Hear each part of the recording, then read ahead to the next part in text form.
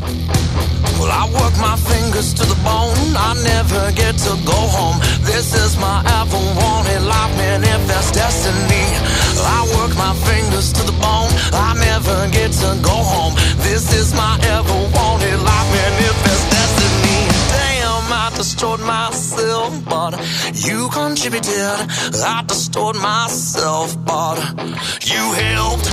I destroyed myself. Hello, everybody. Welcome to the Local Earshot Podcast. I'm your host, Mr. Brad Biggs. I'm in here with my co-host, Jonathan Grissom with More Bands Media. How you doing today, bud? I'm good, man.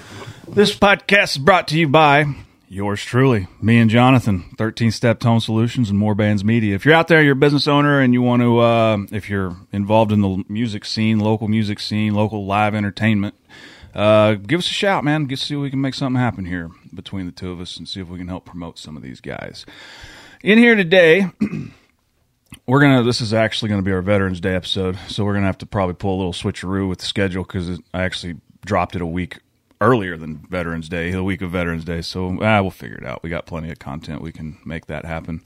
Brian Wofford in here with us again today. How are you, sir? I'm doing good. Nice to be here again. We got a few, we've had a big year, you know? It's been a big year. Last time you were on here, I think, was last Veterans Day. We're going to take a little bit of a, not detour, but let's just kind of maybe bring people up to where you're at today, just to kind of catch people up. Can you run through people, kind of what happened, and then we can kind of pick up when you got back home and you're trying to learn how to live. Right. Yeah. So the brief version, if y'all want to hear the whole story, episode 34 is episode 34. Yeah. Minus the fact that I'm an amputee, because somehow I had left that out. That was out in the first one. Yeah. So my story is in the vault. If y'all want to go back and find it, but to kind of bring it all together real quick, is I got hurt on September 30th of 2004 in Baghdad, Iraq. Doing a grand opening for a sewage pump station and whatnot, and had 3 suicide car bombs come in and hit our group, and there were, I believe it's 11 U.S. soldiers injured, no U.S. fatalities, 3 of us are amputees now, and then there were over 100 Iraqi civilian injuries. 1 Iraqi National Guardsman was KIA, and there's, depending on the news article you read, there are different numbers. I always go by the first one that I ever read because that's what sticks in my head, and it was 49 Iraqi children died when I got hurt. Big boom. Big booms. And some small arms fire as well. But I think that's always a great story to kind of get position, right? To get your foot in the door, get to be able to talk to people, and for people to get that attention. You know, like that, it grabs you when somebody's talking about, oh yeah, people were blown into parts. Well, and the idea of going off to war is kind of it's kind of the dichotomy of a human being, isn't it? You're told, thou shalt not kill. And then as soon as you're old enough, the government says, you got to go. Well, we need you to do it for this case, right? But yeah, I think the important part of telling your story is less about telling your story and more about telling your story to try and help others, right? So I'll be 40 on the 24th of November this year, and I was hurt at 21. So I'm almost 50-50 now in my life before and my life after. And I genuinely think, not through lack of trying, not through lack of effort on mine or even the VA side, as frustrating as the VA can be, they and I have worked together and tried a lot of things and to little avail, which kind of pushed me again into an area where I'm split, right? Like you brought up, is thou shalt not kill. Don't hurt people for no reason, or don't hurt people and all that. And then it starts, don't hurt people for no reason. Yeah. And then you start blurring those lines, and then the government asks you to go and kill people, of course, for a good cause. So it's that dualism there, and then also the dualism that came into my head when I was trying to figure out what the next step And then that dualism that is what is the next step to your recovery because this isn't working, right? Well, hey, let's dig into that a little bit. Because me and we've talked extensively about this, and it's not a knock against the quote unquote medically approved process, Right, absolutely not. but It works for a lot of people, Right. And I don't want to say that it didn't help me at all, right?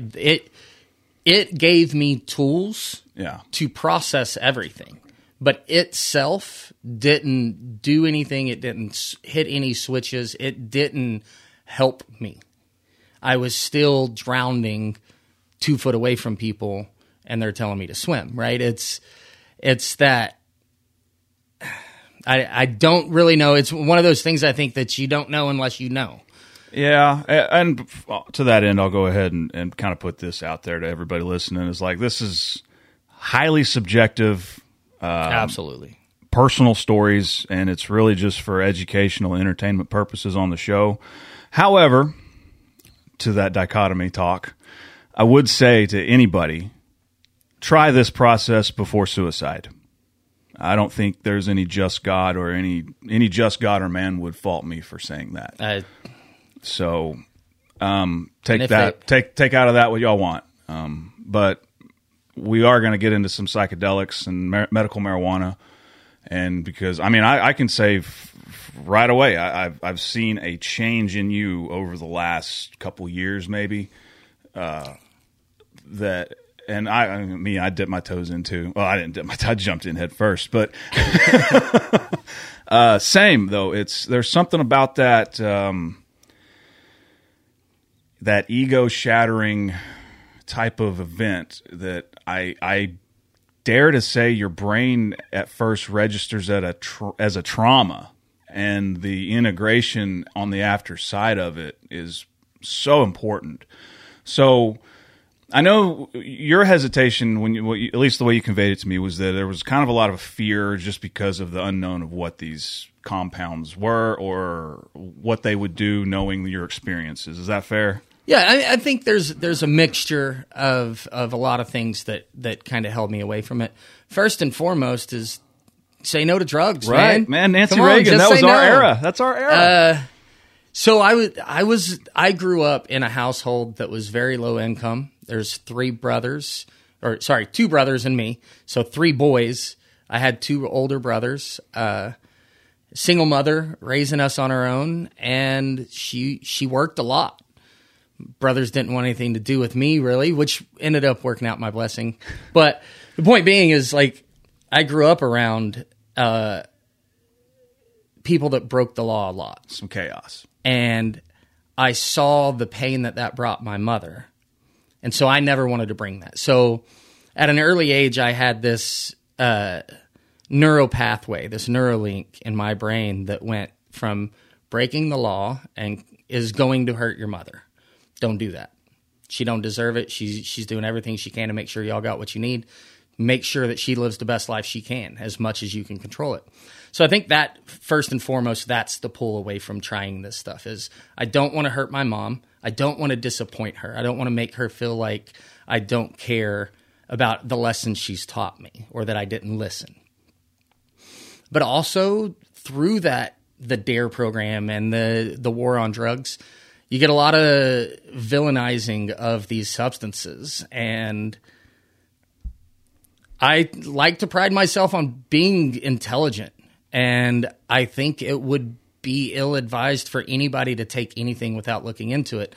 And that includes the things that you get prescribed over the counter. 100% agree. People, I would suggest read. It's not for everybody, and it can cause just as much pain as it can cause recovery.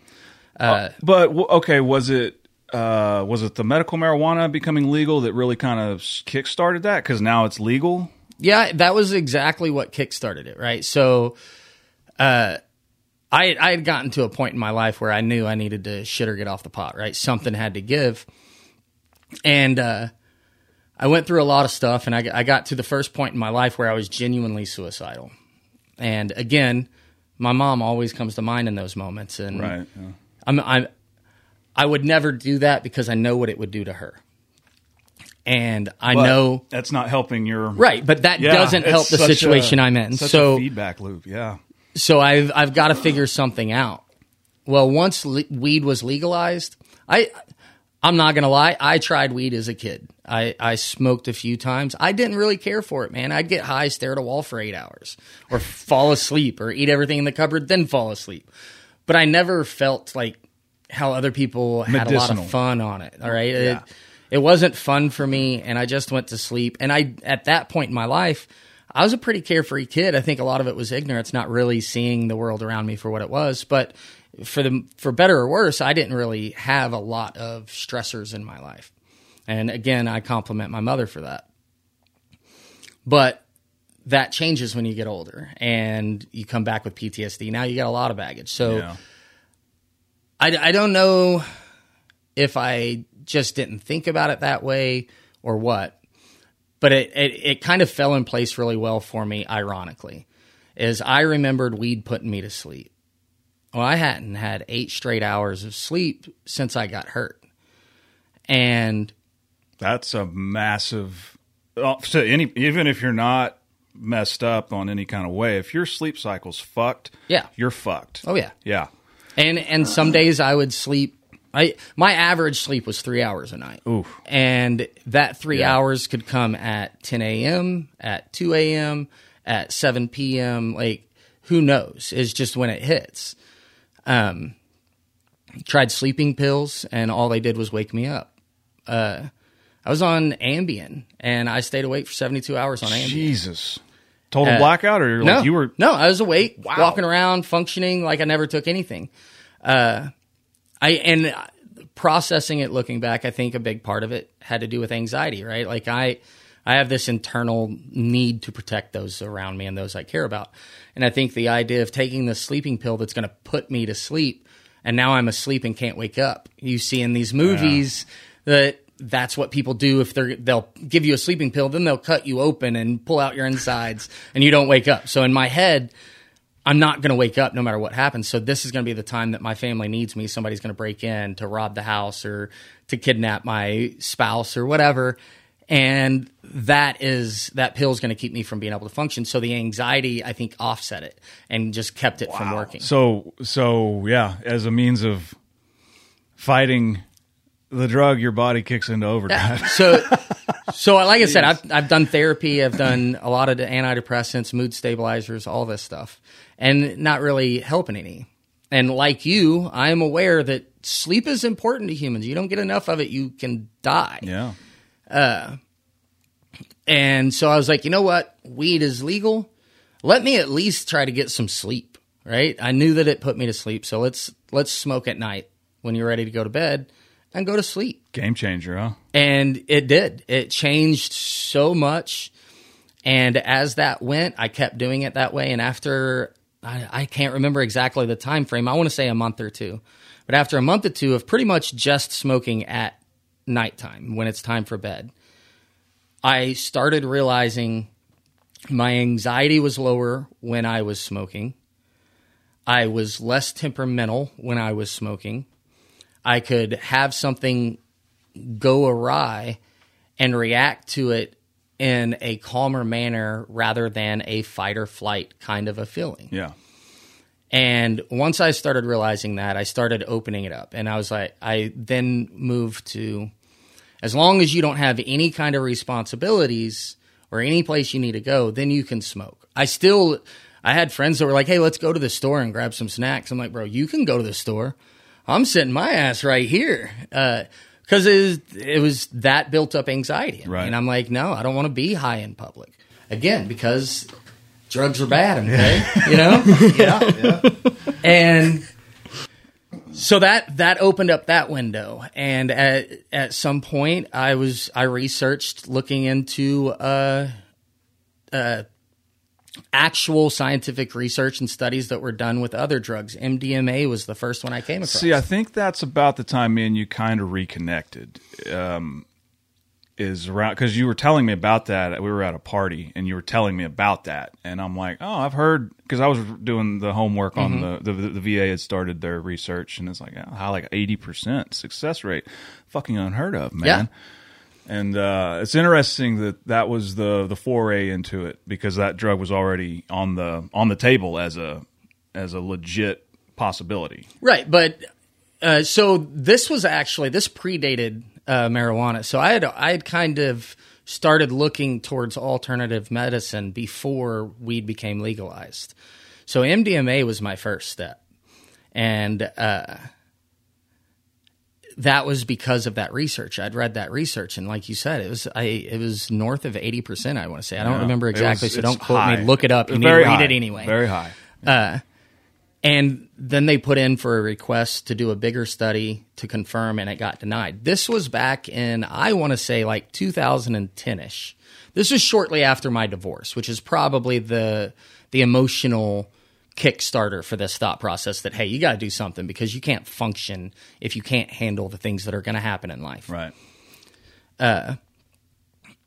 And MDMA, while I was on it, made it so much easier to process things and talk about things.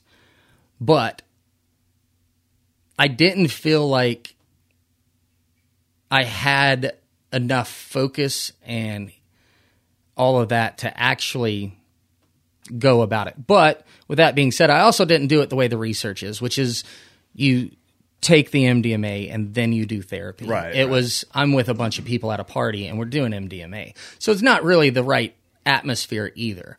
But at that point in my life, I was grasping at straws and I just wanted to stay afloat. I would argue that taking MDMA while around a group of people that you truly are comfortable with is therapeutic in nature. Of course, the more people, the more possibilities things could go south. But absolutely, ecstasy was on its way out when I was a kid. I remember we fucked with it a little bit, but by the time it became therapeutic, I had lost any connection to that at all. I mean, yeah, and I never messed with it as a party drug. I say that I would be amiss to say that I didn't, while using it as a therapeutic drug, also enjoy the positive sides of it and the party atmosphere. Sure. But I was also around, I did it a few times. The first time I ever did it, I was around two of the closest friends I have. And one of them actually wasn't that close a friend at the time. It was a guy that I would consider a brother. I was the best man at his wedding. Love him to death. It was him and his ex-wife now. I'm still really good friends with both of them. I think they're great people on both sides of that. But that had more negatives to it than I was willing to risk because of potential spinal fluid leakage and issues with long-term use of MDMA. And also not having the therapy that went with it. And I didn't know anybody that was qualified to be a therapist that would be willing to sit down with me while I dropped MDMA. And integration is but that has to be learned too, you know. I mean, so I kind of stepped away from that, and then years later is when weed became legal. And when I stepped back into the weed realm with that is when things started changing and things started working. And then I was like, okay, this alternative medicine, although that first one, while it did help, it wasn't the fix-all that I was hoping that it would be, which nothing is. It clicked. Something clicked. Absolutely. Something clicked. Absolutely. Okay. And it made me feel safe to talk about the things that were heavy on me. That was the biggest thing I got from MDMA, honestly, was my ability to talk to other people about the sadness and the depression and the fears that come with PTSD. Because part of PTSD is this constant need to never show weakness. You don't know, and this could be just the war I was in, right? We're driving through Baghdad and kids are clapping and singing and cheering for us to be there, and adults as well, not just kids. It's mostly kids, but people of all ages. And then you go through that same exact street at nighttime and you get cracked with an RPG. So it's like there's no way that some of these people that are singing and cheering for us aren't also trying to kill us. It's kind of like life, though, right? So I think that was part of it, right? So like you learn that you don't know the ones that around you are good or bad are really there for you, or if they're looking to get you somehow. And this could also just be irrational fear brought on by it, right? Yeah. But either way, that limits yeah. your ability to speak freely about the things that are holding you back, which limits your ability to recover from them. And MDMA kind of bridged that gap, allowed me to do it.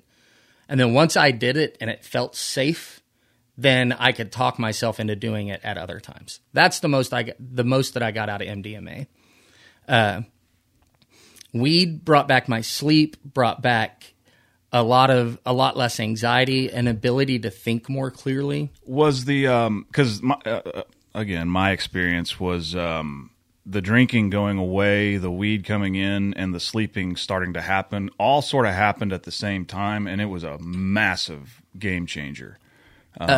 So yeah, same for me. Okay. Yeah, but it was alcohol, even to this day. Like I don't really drink anymore. I used to drink. I'd go out and it wasn't unheard of for me to drink a handle by myself of Crown in a night. I could drink a case of beer by myself in a night and still be ready to party. Everybody else is crashing, and I'm like, come on, guys, it's not over yet. That is insane. Insane amounts of booze. And I'm not a stupid guy, so I know that's unhealthy. Right. I had a cousin who is my mother's cousin, so he's an older generation, more like an uncle. Great human being. And he passed away from alcoholism. And that happening, me feeling like I wanted to kill myself in a serious way, and weed being legalized was just kind of a confluence of coincidence that I can't be more grateful for. Right, yeah. And like you said, like I just kind of, when I started sleeping more and when I started smoking weed, I started sleeping more. When I started sleeping more, my anxiety went down. Then I thought more clearly, and I guess I just didn't need the alcohol as much because I just stopped craving it. Yeah, like I would still go out. Like my buddies were like, "Hey, let's go drink," and I'm like, "All right, let's go drink." And I would go out and I would party and I would match them shot for shot and push them further and all that stuff, just like old times. But I did it so less frequent, and as I was reflecting on that, I was like, you know what?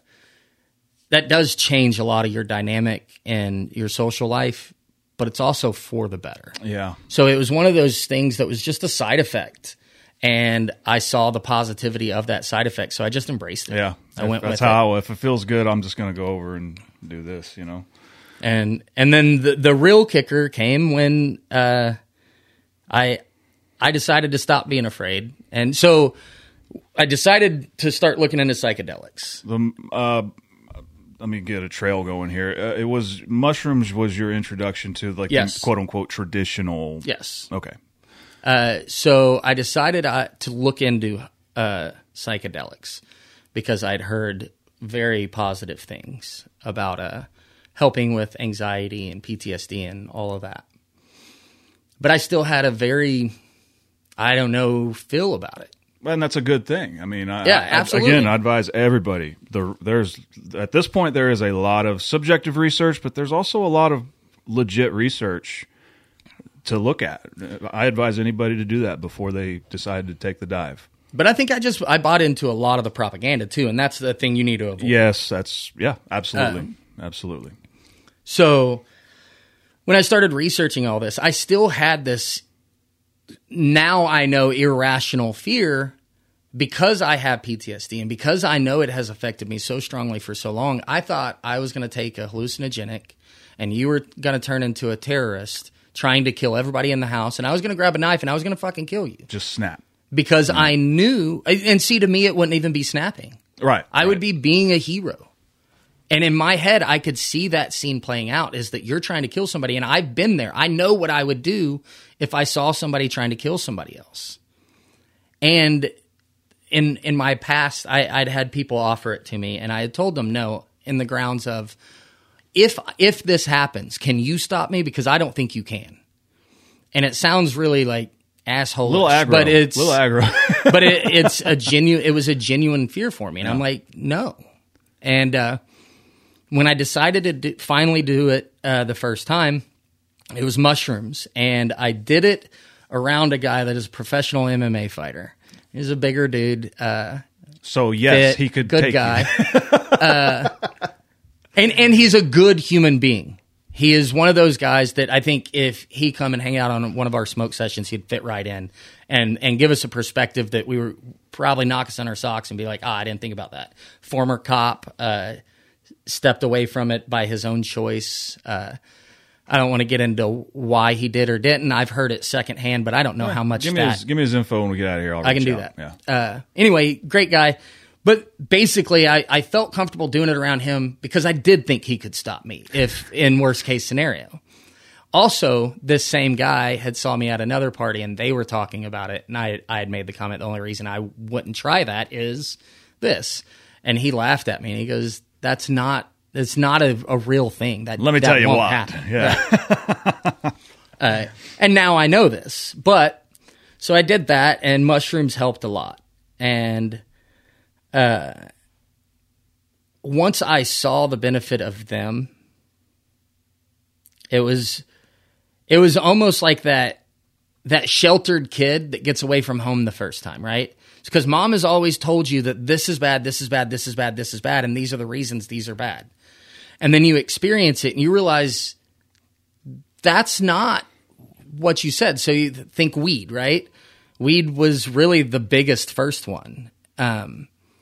And they have Reefer Madness was a propaganda film made where they were talking about people murdering their whole family because they tried weed just one time. And now we know that weed doesn't act like that. If it does, you got something in there with your weed. Right. Or something in your head. That's you, not the weed kind of thing. So is those things, is when you start realizing that not only were you led astray, but you were led wildly astray and not even for the reasons they're saying. So then you really start questioning things when you already question things. And so you start doing your own research and you start finding out that I think the only recorded death on mushrooms that I've been able to find was like it was LSD. Was it LSD? There was an elephant that died. It was in a research program. It was, I can't remember which compound it was, but they used a hallucinogenic on an elephant for a research study. And they had an animal handler administering this. Well, this animal handler also dosed himself. Oh, jeez. And when the elephant started having effects, it started acting differently. That should happen.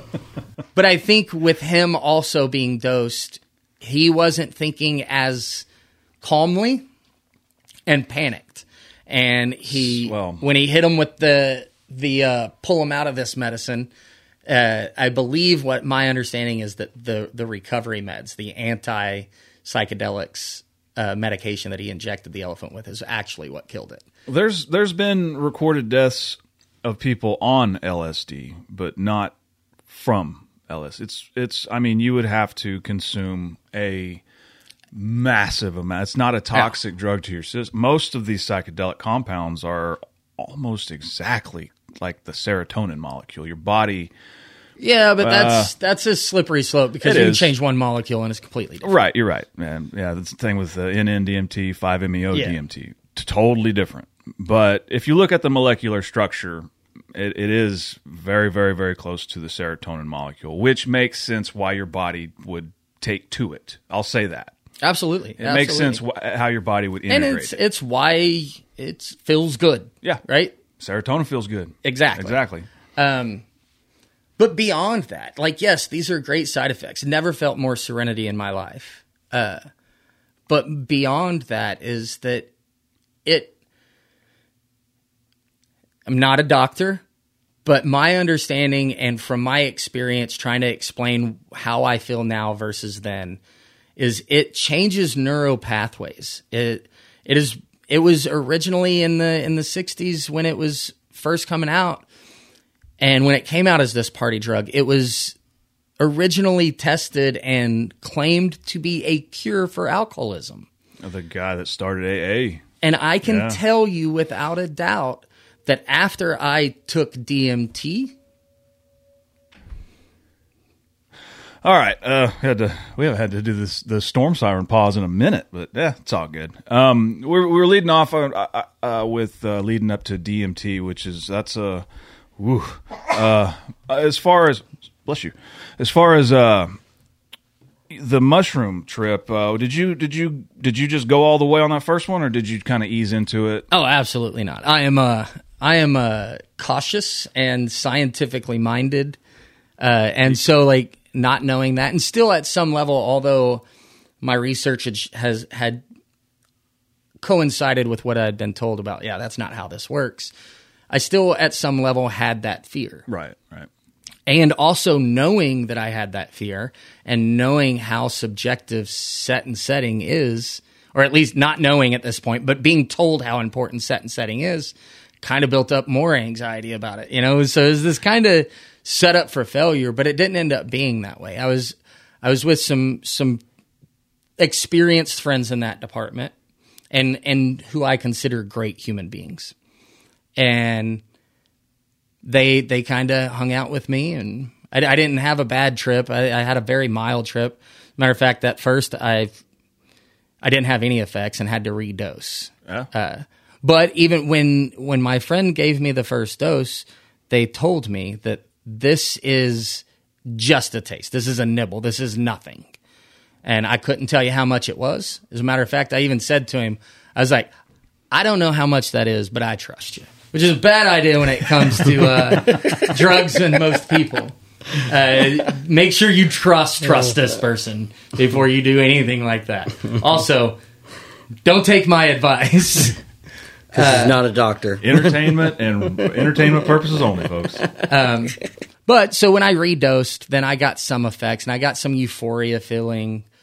And I think the first time I truly noticed any kind of visual, like what you would consider woo-woo if you had never developed, experienced psychedelics, was I went to the bathroom and they had wood grain cabinets. And I could see the wood grain kind of breathing, right? Flexing in and out and kind of waving at me.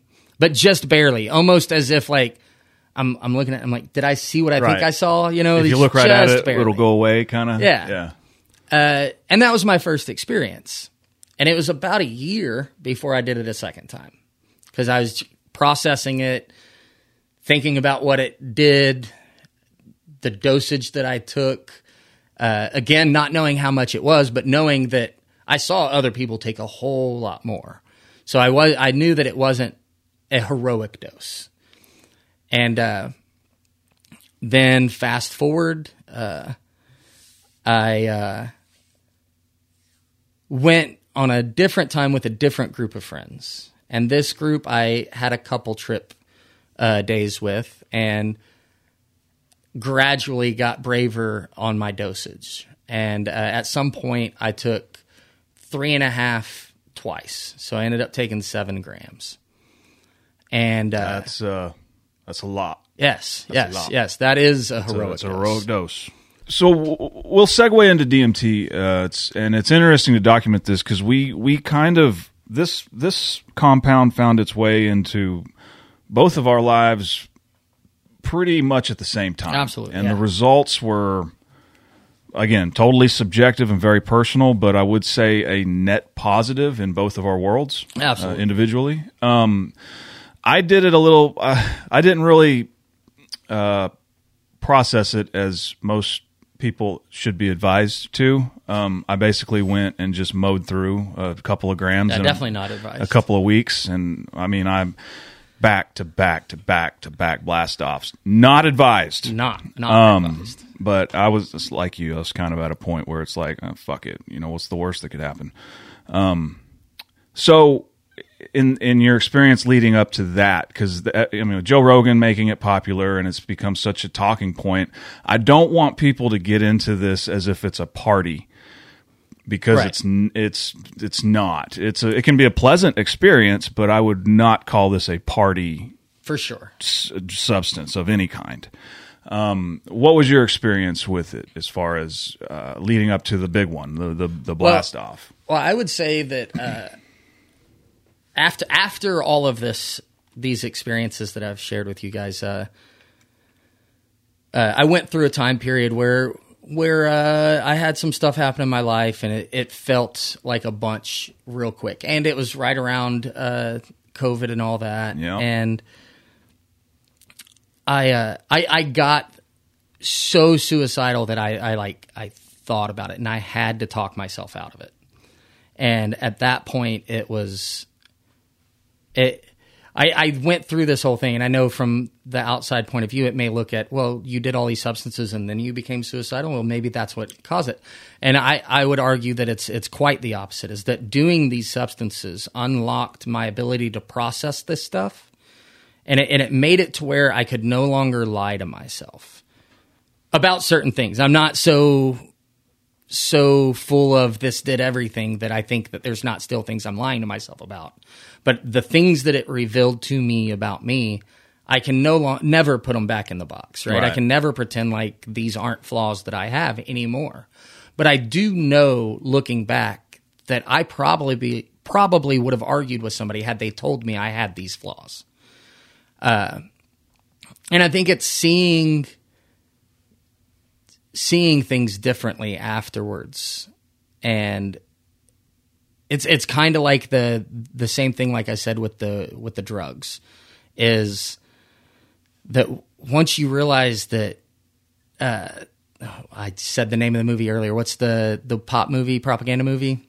Reefer Madness? Reefer Madness. Yeah. Once you realize that was put out by the government to make you feel a certain way against this thing. And then we got quotes from Nixon's aide where he says specifically that they had two enemies at that time, and that was the African-American man because of the civil rights movement and the hippie because of Vietnam and all of that. And in order to alienate these two groups, we attached psychedelics to the hippies, and we attached heroin to the blacks, and we demonized these two things. Call it a war on drugs. Yeah, and now we can put these, as long as we can get society to connect these things subconsciously to these two groups, they don't even have to think it's right. But if you can subconsciously think that, then now I can demonize the drug, and it has that lingering effect that it hangs onto this group.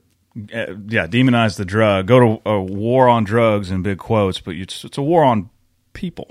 I mean, that's what it is. So I think it's kind of like that, right? You see that, and now you can never unsee it. Like you're questioning everything the government does because, but you also realize that there are quacks out there that question everything the government does, and you don't want to be that guy. But you also want to question things in a healthy amount. You don't want to accept things for what you're told they are either. And it's very much like that, is that DMT opened up these channels in my brain where I realized I was propaganding the shit out of myself. And once I realized that, I was able to actually face the problems I was having instead of masking them in my alcohol, in my violence, in my anger. And I do not even come close to claiming that I don't still have bouts of the old me. But I am so much more the old me, the kid that I was growing up and the kid that I missed after PTSD. I'm so much closer to being that man now that there's no way I would go back. There's no way that I would take this away. And again, going back to who I am as a person, that feeling of a need to help and be there for other people. I know I've been on this show a few times, and we've talked about it every time, about whether I was open to talking about my experiences with psychedelics, and I always pulled back. And I think ultimately that part of me, that part that wants to help and feels that pull that it's your job, that I realized that for an average person to get out here, to get on a radio and say this stuff, he might lose his job. I'm retired. They can't take my job away from me.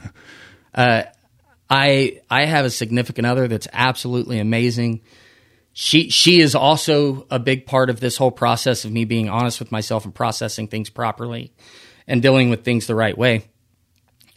But she already knows about this stuff and accepts it for what it is, and is healthy in questioning my intentions with what I'm doing and all of that.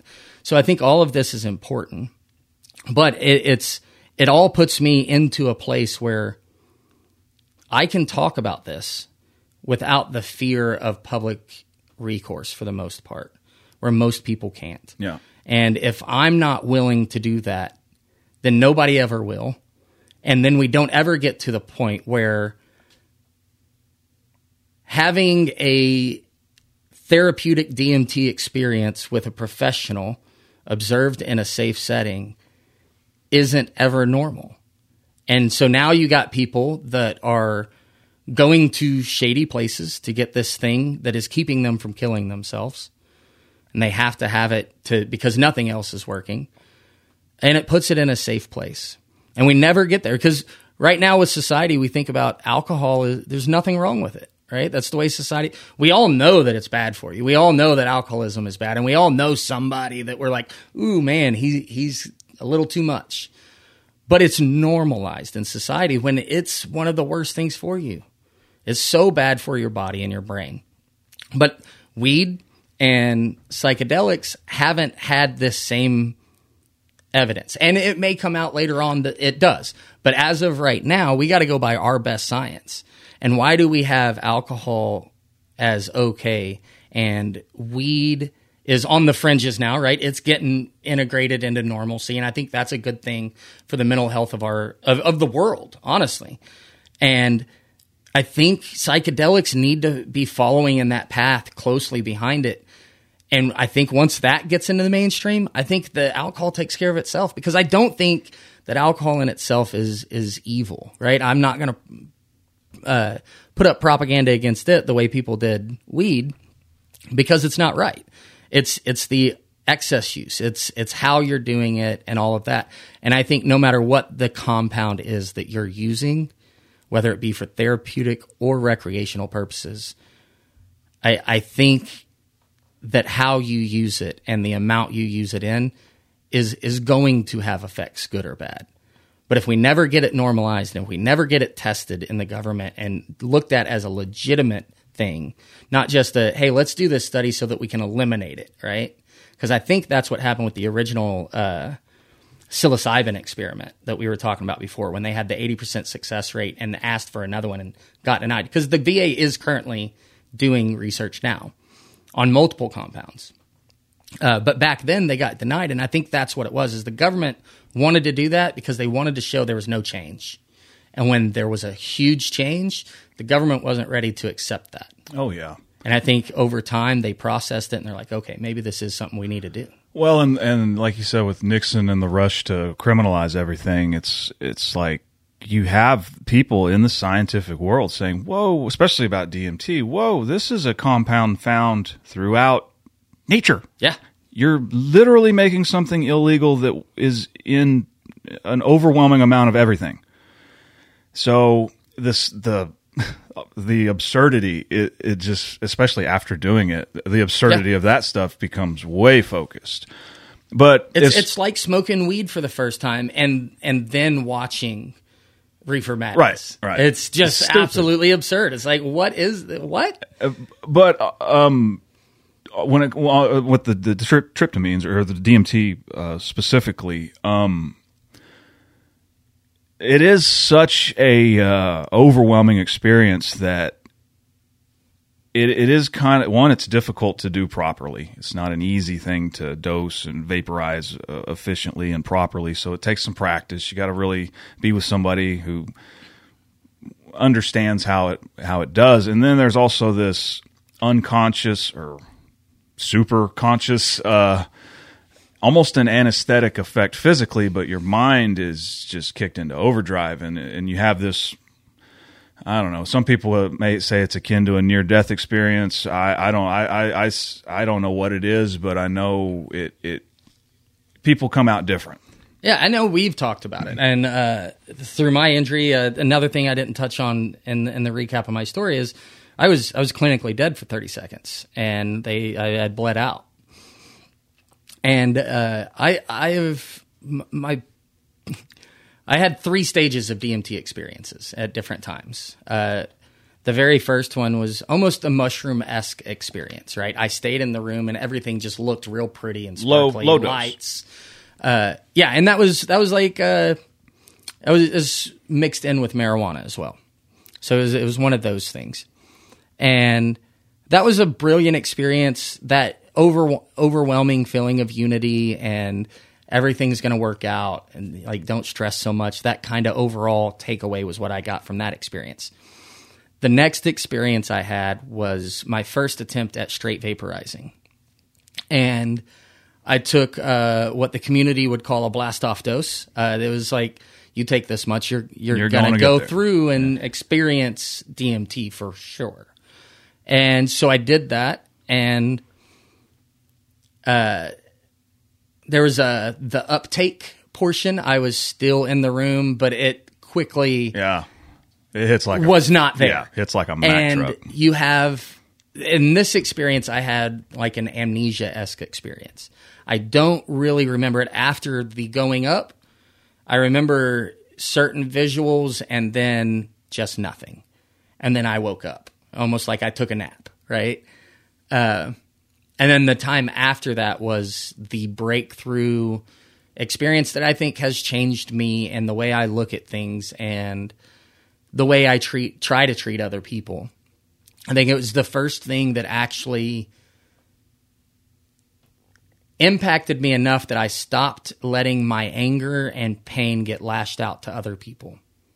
Did it affect you in the not to get too like woo woo here, but like the whole mind body spirit relationship? Did it affect that at like a deeper level that you maybe never experienced before, or was it just a beautiful experience that was like open, maybe that there's just more to this than what I'm seeing? Man, it was a lot of that. But before we get into that, I do want to kind of pull full circle back to the death experience. Sure. Yeah. So the blackout experience I had, after I had that, I've talked to you and I have other people that I talked to about it as well, to process it. Almost the same as, like I said, with the MDMA, I didn't have somebody that I could do therapy with afterwards. Well, this time I was like, fuck it. I got good friends. I got friends that'll tell me how they see it, not how they want me to hear it. So I just started talking to you guys and getting it from multiple different perspectives. And, but anyway, talking about that experience, that blackout experience, and talking about DMT in retrospect, I remember coming back to it. I remember after the fact, I was like, there's just something, like I've been there before. I've done that. I've never done DMT, but I've done that. Like, I know that. Familiarity. And yeah. After I had my heroic dose and the breakthrough after that, to where I actually experienced the other side, didn't have the amnesia. It was after that experience that it just, one day I was playing fucking video games. I was playing Xbox. And I looked over at my cousin. I was like, that's it. And he's like, what are you talking about? You know, he thinks I'm an idiot. And I was like, that's what it felt like when I died. Like that amnesia experience, the all black, everything stopped. And then I just woke up and here I was. That's what it felt like when I died. That is exactly what I felt like. And I know there's some research going on trying to figure out if we have active DMT going on constantly in our brain. The mice experiment shows that it has been found in mice actively at all times. So it's thought that humans are similarly in kind. And to me, that genuinely makes sense. And my non-scientific, not a doctor opinion on it is that your body dumps a tremendous amount of DMT, at least in comparison, right? DMT, it takes very little. Yeah. And I think it's a trauma response, in my opinion. I think what it is your body reacts to this great trauma, not just trauma, this great trauma that is potentially going to kill you by giving you this, so that it gives you that euphoria, that sense of everything's going to be all right. And you're gone. Yeah, and you have no control of it. You can't stop it. But you also, you're not... the that makes it sound like it's dangerous, right? Like you might Sure. take this and then stab somebody, and that's not the case. You're not getting off that couch. It's a bit of a paralytic. Yeah, that's fair. That's more fair than saying it's an anesthetic because you don't go numb, but you. Yeah, and if I touch you, you're aware that I touched you. You're not moving though. If I talk to you, you'll respond. But you're also not jogging around the block. Right. You're not going to the store. I say that, and somebody's going to comment on the thing saying, "Oh, I go to the store." There's all the always time. outliers, man. But it was definitely. I don't even know where we're at here. I got the big one, the Okay, so then after the death experience, and I realized that I think that's what that is. I genuinely think that's the way it works, and it's there to calm your heart down so your heart doesn't blow up on you, stuff like that. Moving on beyond that, like how DMT helped me is when I took the dose after that, I took a little bit less, and that sent me to the moon, huh?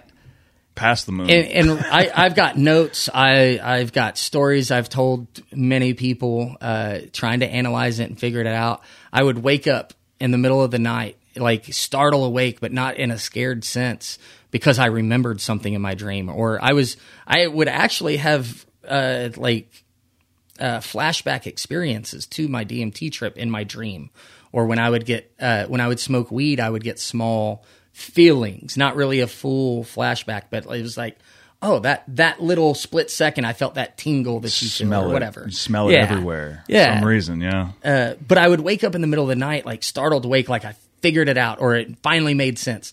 And I would pull up my phone and I would take some notes on what that meant and what it was. And my big experience was kind of, there's a lot. That's putting about as mildly as possible. The biggest one that really took the most analyzing and trying to figure out is I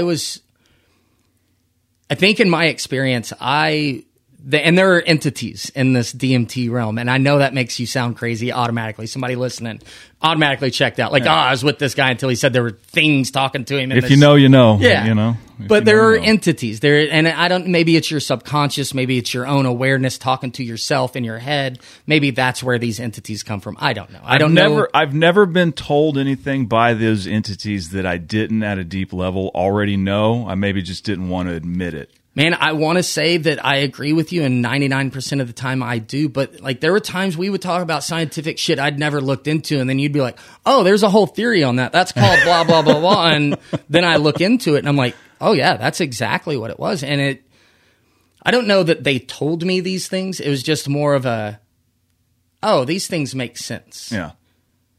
You know, like this makes sense this way. It falls in place. Well, when you see that type of fractal geometry at that intense of a level, it does. I don't know, something connects in there. I think what it is when you have that experience, and like you said, if you know, you know. When you have that experience, reality as we know it then comes into question, right? Yeah. No matter what your experience, you can question whether somebody's being honest. You can question whether your spouse loves you or not. But does this table exist? Absolutely. Yes. Confidence. And then you take DMT and I don't know that this table exists. One breath away. And then you start looking into science and wave function, and that particle science duality. says that when a tree falls in the forest and there's no one there to hear it, it does not make a noise because the tree doesn't exist if there's not an observer. And one thing I've said this way since DMT is like the speed of light as a concept. As an electrician, I'm very comfortable with the speed of light being the universal constant. That's how a lot of the equations check out.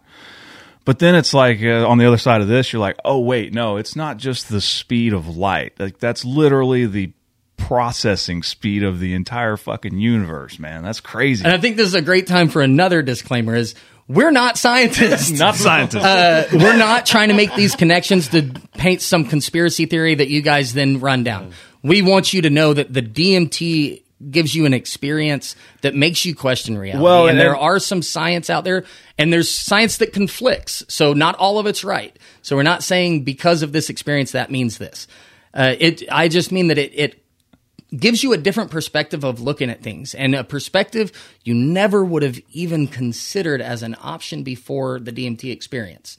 And that's important because I think that is why it's helped me with my PTSD. It's because I can now look at my situation from a perspective that I wouldn't before, right? Zoom out, you mean? Or I think it's so an example, and it's going to be exaggerated so it makes sense, but it's like I never thought I was the problem. It was PTSD that was the problem, right? But when PTSD hits you and your response is to treat those around you like shit because they said something that triggered your PTSD, so it's automatically their fault. This is a narrative that your brain paints for you and presents to you as absolute fact, and that there's no way that it's any other way around this, that person had ill intent. And so then you can justify treating them like shit. But then they're going to then not treat you as well as they have in the past, which in your head is going to confirm that no, they're just shitty human beings. So it's okay to treat them like shit, or it's okay to snap at them. The confirmation bias. Yeah. And it's internally doing this, right? And I think when you do the DMT, it turns a lot of that off. It allows you to look at the other perspective and be like, oh, well, no, yes, PTSD is at fault here, but I made decisions along the way that avalanched this shit to a point that it didn't need to get to. And that is what DMT has given me back, is the ability to process it and keep from doing that sometimes. Like anything, the progress forward isn't all forward, right? You step backwards from time to time. And I think that's the biggest thing about that chemical for me that has changed everything. And it changed the way I looked at the world, changes the way I treat people. I don't think there's a thing about me that hasn't been impacted by it. I know when I was blasting off that first round, you said you were concerned for me, and then when you broke through, reality was pretty slippery for you for a couple of weeks there. I was kind of worried about you, but I mean, it seemed like that's what I want to hit on, the integration part, because that is so important.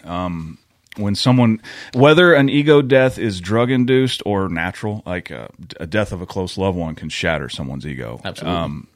It has given me a lot more pause to when addressing people, and learning through the integration process, because when you're talking to somebody, like it's when they say reality is slipping away or slippery, I know that at a level through DMT that I was like, oh shit, like that's a big. I understand what that means, and before I don't think I could have ever really realistically put that in my head. And I think that's kind of why me and you both have come to the conclusion that it's not for everybody, and why the disclaimer is important. That like, hey, this is your own journey. If you want to look into it, that's your business. Don't do it because we told you. Right? I had like a 20-minute experience, which is a long experience for DMT. DMT is very short-lived, very short half-life. And a lot all at once, man. Yeah, it's usually like 5 minutes in the experience. In the place, yeah. The rest is coming down. And mine was about 20 minutes. But in that 20 minutes, I can't remember the number. I had an exact number. And it's funny. It's funny because I say I had a number of infinities, right? I experienced infinity a number of times. And in this, I was seeing all of, like, multiple realities at the same time. And it would go into infinity, and I would watch reality fall apart and get destroyed. And then it would pop back up into existence, and then I would do it all over again. And the whole time I'm trying to process something or fix something to try and keep it from falling apart. And I also, the entities, so this is what I got into when we got on the area of the entities. So the entities took me, or the entity, there was one entity. It took me to every person on Earth, and it showed me that they are me. Now, at that moment, I took it as literally like me. Like the way I explained it was like multiple personalities in movies. They talk about like they're all sitting in a waiting room and one person has the light, right? So they're in control of the body. The other ones are just sitting in a waiting room waiting. So the way I explained this experience was almost like the earth itself was my waiting room and everybody on it was a version of me, right? Looking back now, I think it was meant more figuratively, right? Probably. It's more like, hey, we're all the same. I can assure you, I am not you. Yeah, right? That's exactly what I would That's say. That's exactly what you would say. But I think it mostly means like, just because, for instance, the big bad right now is Russia, right? Everybody, but ultimately 99.9% of the people in that country are just like you and me. They just happen to be born there. And so that's where they're from. Like, we didn't move to Moscow and then decide, I'm going back to Oklahoma. We were just born here. This is where we live now. It is the way it is. Yeah. And we have this tribalism in the world. I know that's something that always comes up at our conversations because I always bring it up because it almost irks me that I feel like tribalism is one of the most necessary things on earth for our survival, but it's also the reason for all of our toxicity. It's detrimental to our existence as well. Because, our whole life we're framed that way, right? Like, it's family first. It's us versus them. If you had siblings, usually you kind of get that feeling, right? You go to a daycare for the first time. It's like, I got my brothers, so we'll be all right. But all y'all, I don't know about y'all, right? So it's you versus us. And then you get into sports growing up. And your team's really good. Everybody else, they're evil, right? You paint it as a good and bad. Now you push that up into high school and on into the military. And now, for me, it was Iraq, right? The insurgents, they're bad. We're the good guys. We're doing the right thing. They're doing the bad thing. And I think that paints a picture in your head that makes it hard to get rid of sometimes. Yeah, that's one thing I will say, too. Cautioning people is a lot of times on the other side of these things, you're left with a lot more questions than answers. Yeah. And again, the integration is so tantamount. And I don't mean that in a racist way at all, right? Like, I have never felt racist or hate or anger towards Middle Easterners. But I also, if I don't know somebody and they present as Middle Eastern, especially if they're in traditional wear, nothing wrong with that. But if I'm in a public area and somebody in that area is dressed like that, I am going to feel a heightened level of anxiety. Right. So that's what I mean by it's hard to get rid of that picture. And for some people, that anxiety and that fear that they have no part of, really, it's all you, right? That fear is what a lot of people end up turning into racism, right? Is because they can't let go of the fact that this is it. Is if I think it, it must be true. Right. So that's kind of that whole thing that I was talking about. DMT broke that in me to where I was able to be like, no, this wasn't one of those situations I had that problem. I was always able to do that. But for a lot of things with myself, with my anger, my lashing out, I'm sure if I went step by step through my relationships, and I know some of them I have, I've been that guy that sent exes messages on Facebook because I'm going through shit and I'm seeing my fault and stuff, and almost like a 12-step program. Never went through it, but part of that I know is making amends, right? And I don't want that person, if I gaslit them and made them feel to blame, I don't want them to carry that with them. So I want to be able to extinguish that light that I lit, that gaslight. And so I've reached out to some of my exes about that stuff. I'm friends still with most of them, so most of them didn't end too badly. But I think that's the biggest part of, for me, integrating the DMT into my life and into those around me is really processing how it changed the way I thought and how that changes the way I deal with people. And I don't know, and I think I see a lot of the microaggressions that the racist will use. I say racism because that's an easy one, and it's kind of been in the country lately in the news. So I lost it. I don't know. I don't know. Moving on. Oh, okay. Well, as far as okay, we can kind of start maybe bringing it up to a wrap. I'll ask this. Oh, I got it. Hold on. I got it. All right, go ahead. So what I was saying is, like, there are things that, and I know at some level I'm taking it too far, but like there are memes that are out there that are micro-racist memes. And good people are sharing them because they see some sense of humor or it reflects their life some way. But then when you break it down, this is really condoning this behavior, not laughing at yourself for being wrong, right? And I think that's the line, is that when you see this shitty thing that I've done in my past and you share a post that talks about it, are you sharing it because you're like, this was a toxic thing I did and I shouldn't do it? Or are you sharing it because you're like internally like, see, this is normal. Everybody does this.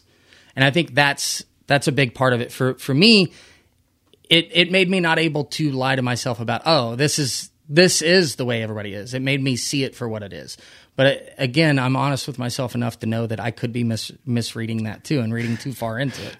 Turtles all the way down. That is one thing. Again, all the way. The DMT experience will definitely give you a lot of that whole, Jesus, this is all just one big fucking feedback loop. That's all this is.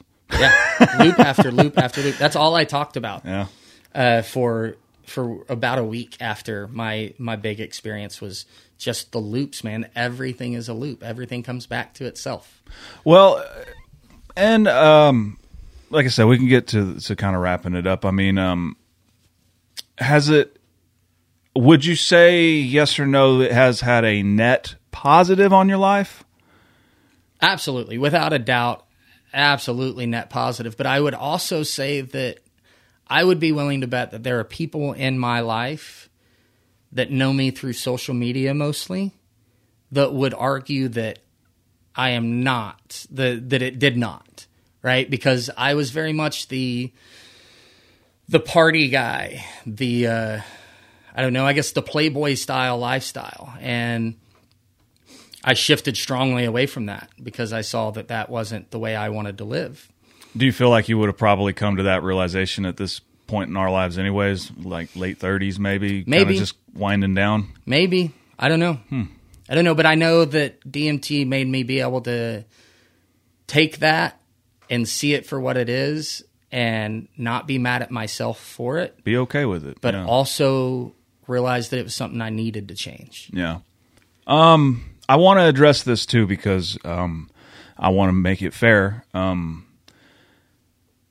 Any negatives? I'll start because I want everybody to just, if you're listening, a breakthrough is exciting. It is exciting, but I would argue that the brain might even chalk that up as a trauma because coming out of it, it's almost like getting knocked out. Like you're just kind of in a daze. It takes a minute to get your feet back underneath you. And that's kind of why I feed into if these experiences happen in moments of massive trauma where you think you are going to actually die, and people have these similar experiences. That's my thought, that it's a trauma response that we have in here and hidden, and it's kind of one of those, if you know, you know. But as far as long-term negatives, I can't chalk any up. It took me about a week or I thought it was a week, maybe a few days to integrate that first big breakthrough I had. But looking back on it now, I think I still pull things from that. Sure. And use it. I would agree. There's definitely negatives.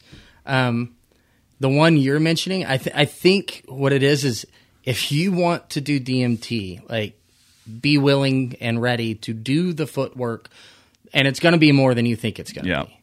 I think, like, going back to what I was saying before, is when DMT hits, it shows you things about yourself. And then you have the choice to either be like, yes, that's me, I need to fix it, or to lie to yourself. It's going to be very difficult to bury do that away.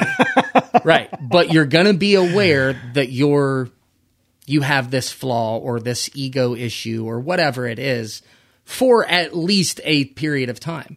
And I think for some people, depending on what the skeletons in your closet are, that can be very heavy. Yeah. Right? Like, and I think there's the other side of it. I think if you have some psychological predisposition, if I have a brother that is diagnosed schizophrenic.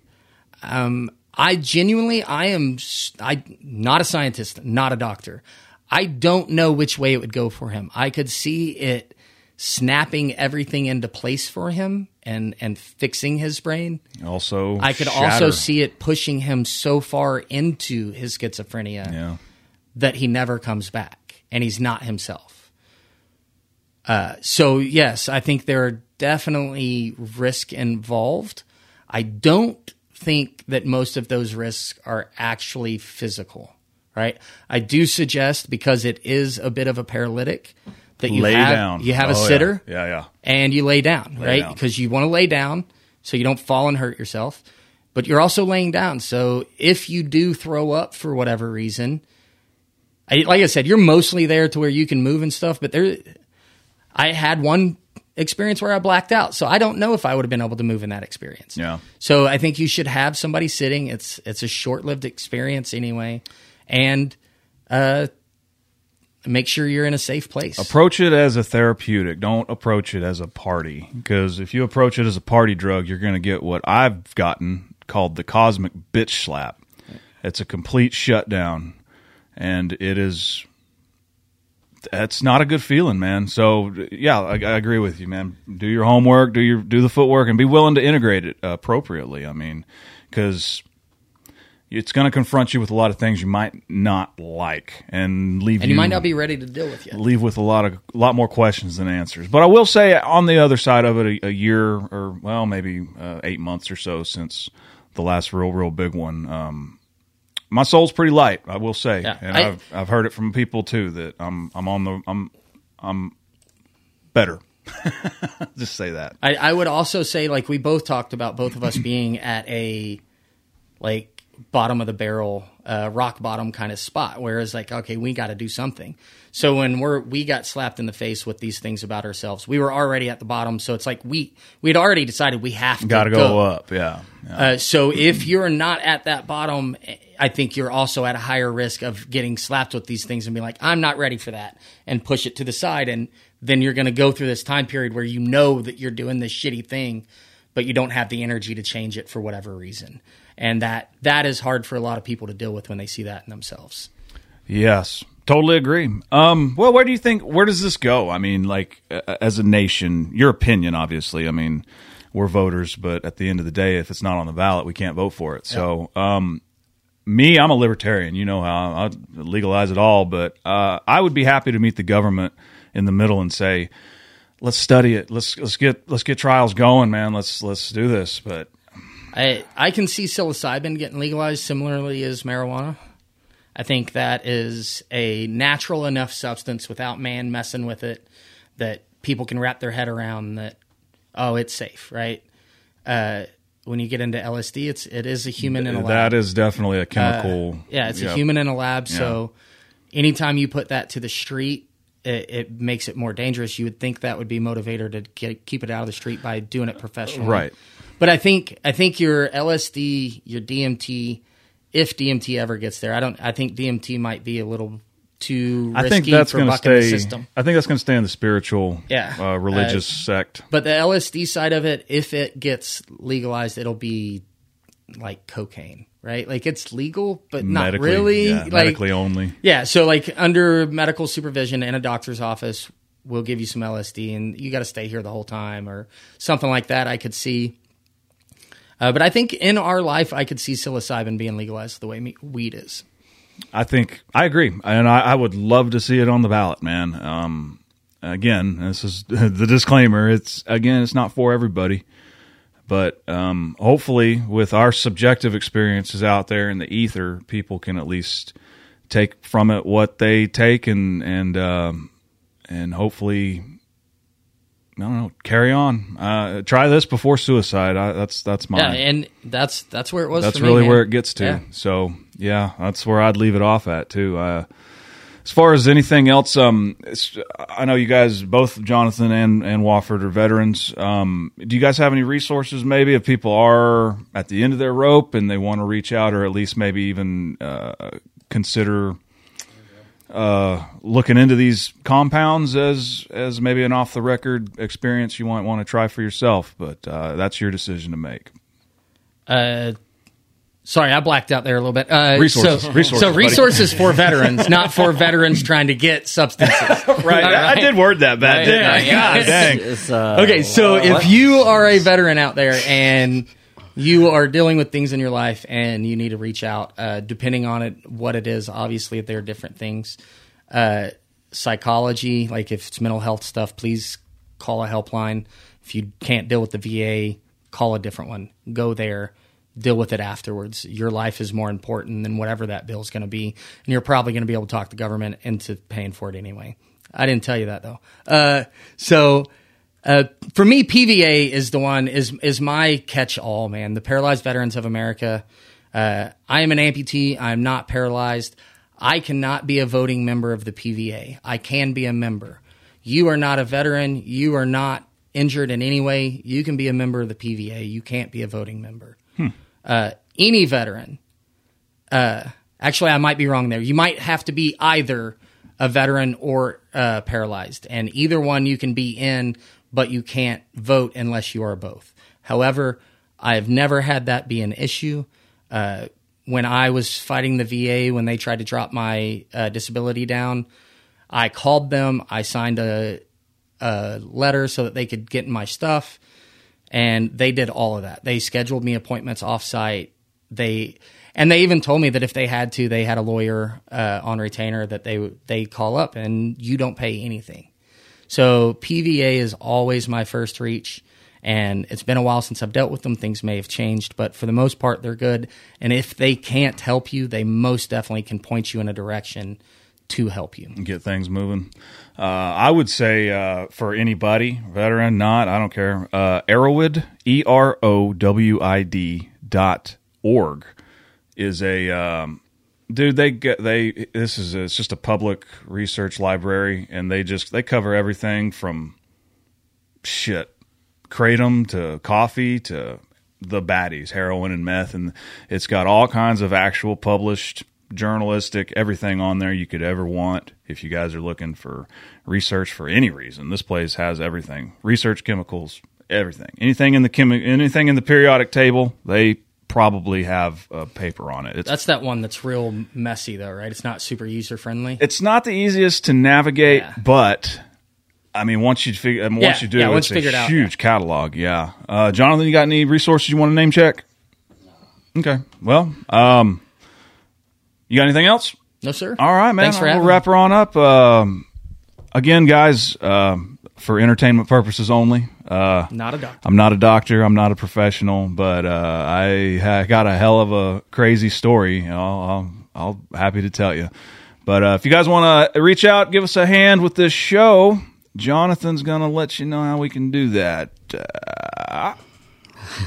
I kind of dropped the ball. Yeah, Local Earshot Podcast, we run on the value for value system. That is time, talent, and treasure. We value everybody's time for listening. There's a lot of podcast apps out there. A lot of the 2.0 ones do boostagrams and other ways to actually give us money, and some of them actually generate money just by listening. So definitely go to newpodcastapps.com and check those out. And then as for talent, if you're an artist and you want to be on the show, then you can reach out to me at john@thelocalearshot.com, or you can reach out at brad@thelocalearshot on Instagram. And then as for treasure, if you want to donate to the podcast, you can go over to thelocalearshot.com/donate. You'll see a bunch of tabs there. We take crypto, we take Cash App, we take Bitmo, we take pretty much anything that is money. So greatly appreciate it, and thanks for listening. And if you are a business and you want to do some sponsorship, then you can hit up us either at john@thelocalearshot.com or Brad on the Instagram page. So, all right, be good to one another out there, y'all. We love y'all. We'll see y'all. Bye-bye.